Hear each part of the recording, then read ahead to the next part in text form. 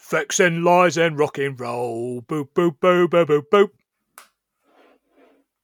Hello, everyone, and welcome to another episode of Facts and Lies and Rock and Roll. I am here today, your host, Plenty, with somebody that you might already know. Hello, Tom. Hello. Tom, where are you from? I'm on the Everything We Learned from The Simpsons podcast with a fella called Ponty. That's me. Yeah, you are. Fantastic. The other podcast, the one that's getting the fucking numbers at the minute. I can't seem to figure that out. But it is absolutely battering the numbers. Yeah. Considering at the time of recording this, we've not done an episode for ages. So people may just be listening to it again because they're missing it. I think that's highly unlikely. But... I think it's highly, highly unlikely. Yeah, we support. What do we do on that one again? Remind me. We watched The Simpsons and then talk about it with kind of picking up on the different cultural references and things we've learned from America and kind of putting those into viewing those through a kind of lens of from Northern England, where we're both from.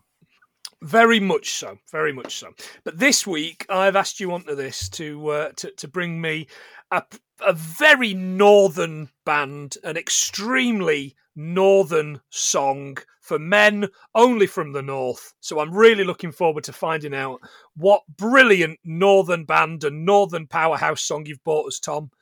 What is it? I am doing a song by a band from the north of London. The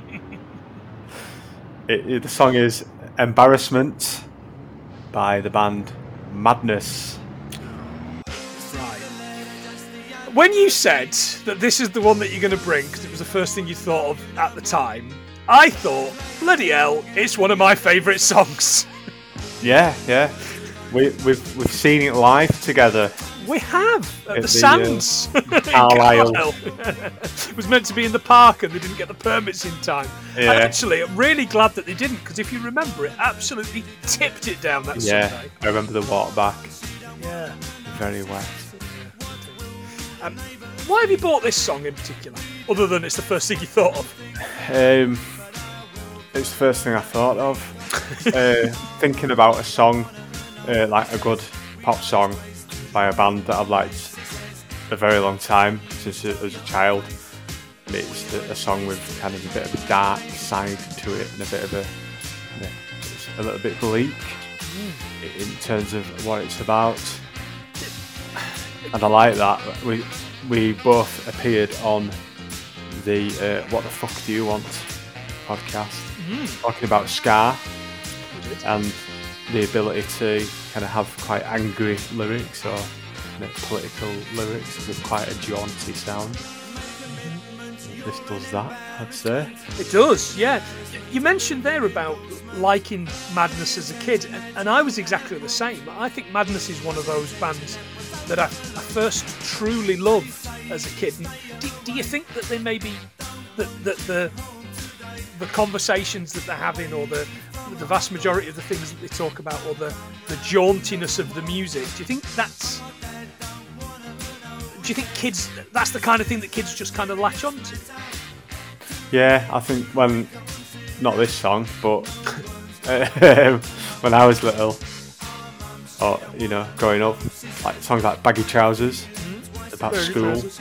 Yeah, and I had a VHS video of that on as well. Which was just a video of them just dicking about in the school with the saxophone player who I think wrote Embarrassment. Okay. Thompson, just like floating around. I remember that. Yeah. I remember that. Yeah, fantastic. House of Fun as well. I always say House of Fun, but that's really quite adult. It's an adult conversation, that. And maybe it is because it's a little bit naughty. Yeah. It's why it kind of appeals to as a kid. It's like, this is quite funny. So yeah. Released on the 14th of November 1980, where it spent 12 weeks on the UK singles chart, hitting a high of 4th. Yeah. Which is pretty good. It was behind Tom, and you'll like this. Oh, let's go. Not a lot. At number 3, it's up 9. It's Banana Republic by the Boomtown Rats. Don't know that one. 2, for the second week on the trot, it's the Blondie cover of the brilliant The Paragons, The Tide Is High. Oh, classic. Yeah, thankfully not an Atomic Kitten in sight for that one. And at number 1 for the 4th week, it's ABBA with Super Trooper. Can't argue with ABBA. No, it's my first musical memory, Super Trooper. My dad singing Super Trooper.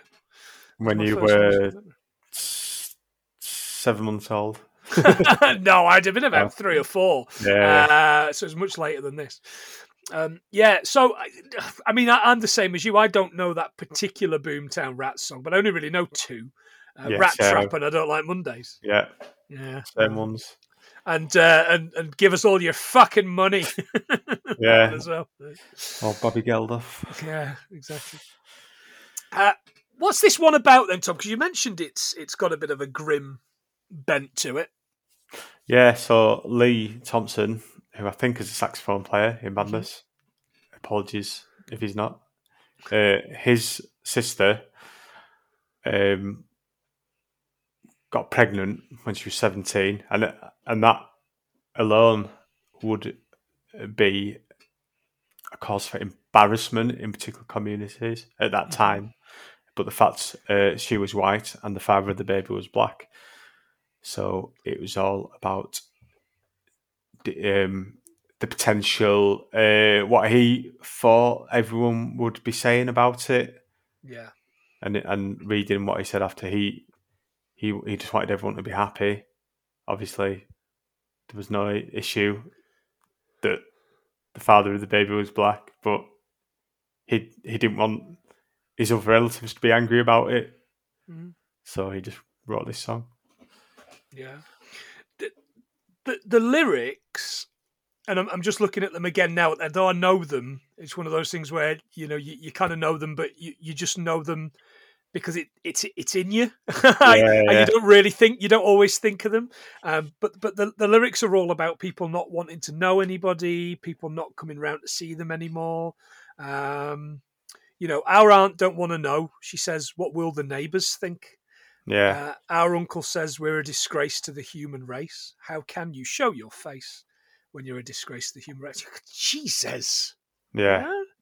And at the time, I mean, it was, people would be like chastised by the community, young women getting pregnant out of wedlock, but then to have that happen where it's somebody who's not white, in a white community, and also this being a time where the National Front were at large, and it is a pretty. I mean, we're talking about how shit things are in the UK at the moment, but they were very bleak in those days. Yeah, absolutely. And there was still, quite a segregation. There was still quite a, and arguably there is now in many towns. The likes of Bradford and Blackburn. There is a. People kind of keep to themselves and all that kind of thing still, and that makes me sad, makes me angry, and there's not a lot of cultural kind of mixing in Carlisle, as an example, where I live, and that just makes me sad. But the one thing that isn't mentioned in this song is the happy ending that kind of came out of the song, and that's that when the child was born, Hayley, as she was called, was embraced by the family, and they kind of got over it. Is what I read. There was a little kind of mini interview. There was a documentary on, and she was in it. Oh, right, wow. I think it was a few years ago. I think she was about 30 at the time. Yeah. I think she might have had a baby since as well. Okay. But yeah, it's just kind of accepted by the family, and it's probably about the same age as you, isn't she? So she will be, yeah. She'll be a little bit younger than me. Yeah, a years younger than me. And just a good. It's such a kind of like any Madness song, really. It's very jaunty. You can have a dance to it. Yeah, you can. And it's just really providing social commentary of an issue at the time. So it's the combination of those two things. You can have a bit of a dance, you can have a bit of a think. Is what makes a good song. That's ska and reggae all ends up, isn't it? Yeah, that is, and that's absolutely. As well as number 4 in the UK, it made it to number 11 in Belgium's Ultra Pop Top 40, which Ultra Pop, the best name of any chart. 4 in the Irish Republic and 2 in the Netherlands, which is always quite fun. Gold certified in the UK with 500,000 sales. And looking at it was only the 6th Madness single, right? Okay. So they had, the ones before. I mean, the Prince. Yeah, that's a very dancey, jaunty number. One Step Beyond. Okay. A Night Boat to Cairo. Yeah. And Baggy Trousers. Also My Girl, which I think is a little bit less silly, but still quite silly. Mm-hmm. And then this, total change of pace. Isn't it? Yeah. Isn't it just? Yeah. But do you know what? That's that. I mean, that's hit after hit after hit, isn't it? And at the time, they were only, how old were they been?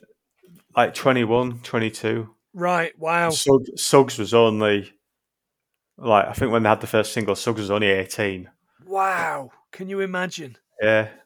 And I think I mentioned when we did the What the Fuck Do You Want podcast that a lot of it, they were just, I think they stole a lot of the instruments and they were they were just on the dole and into I think Lee Thompson, who wrote this song, had been in Borstal, going out nicking.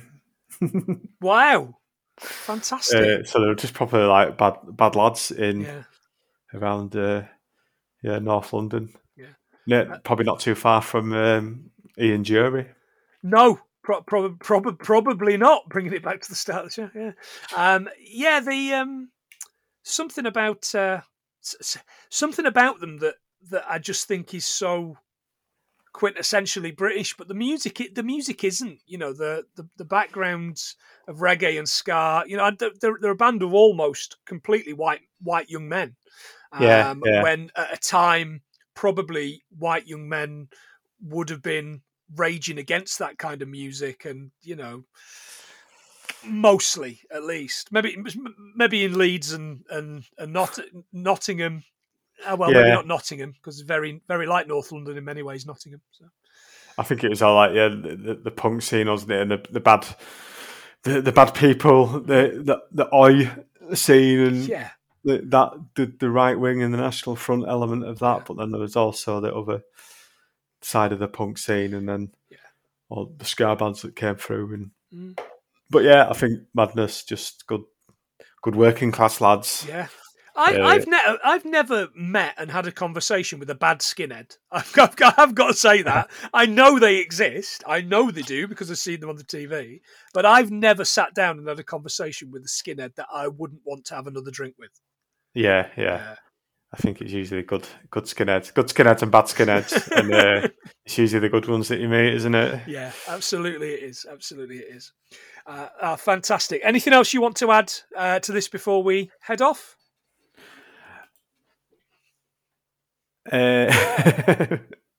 Probably is.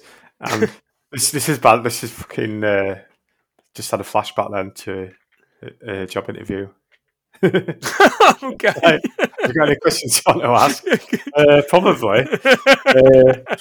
But I said, 5 minutes later. Oh yeah, forgotten. Yeah, hang on. Can we record again?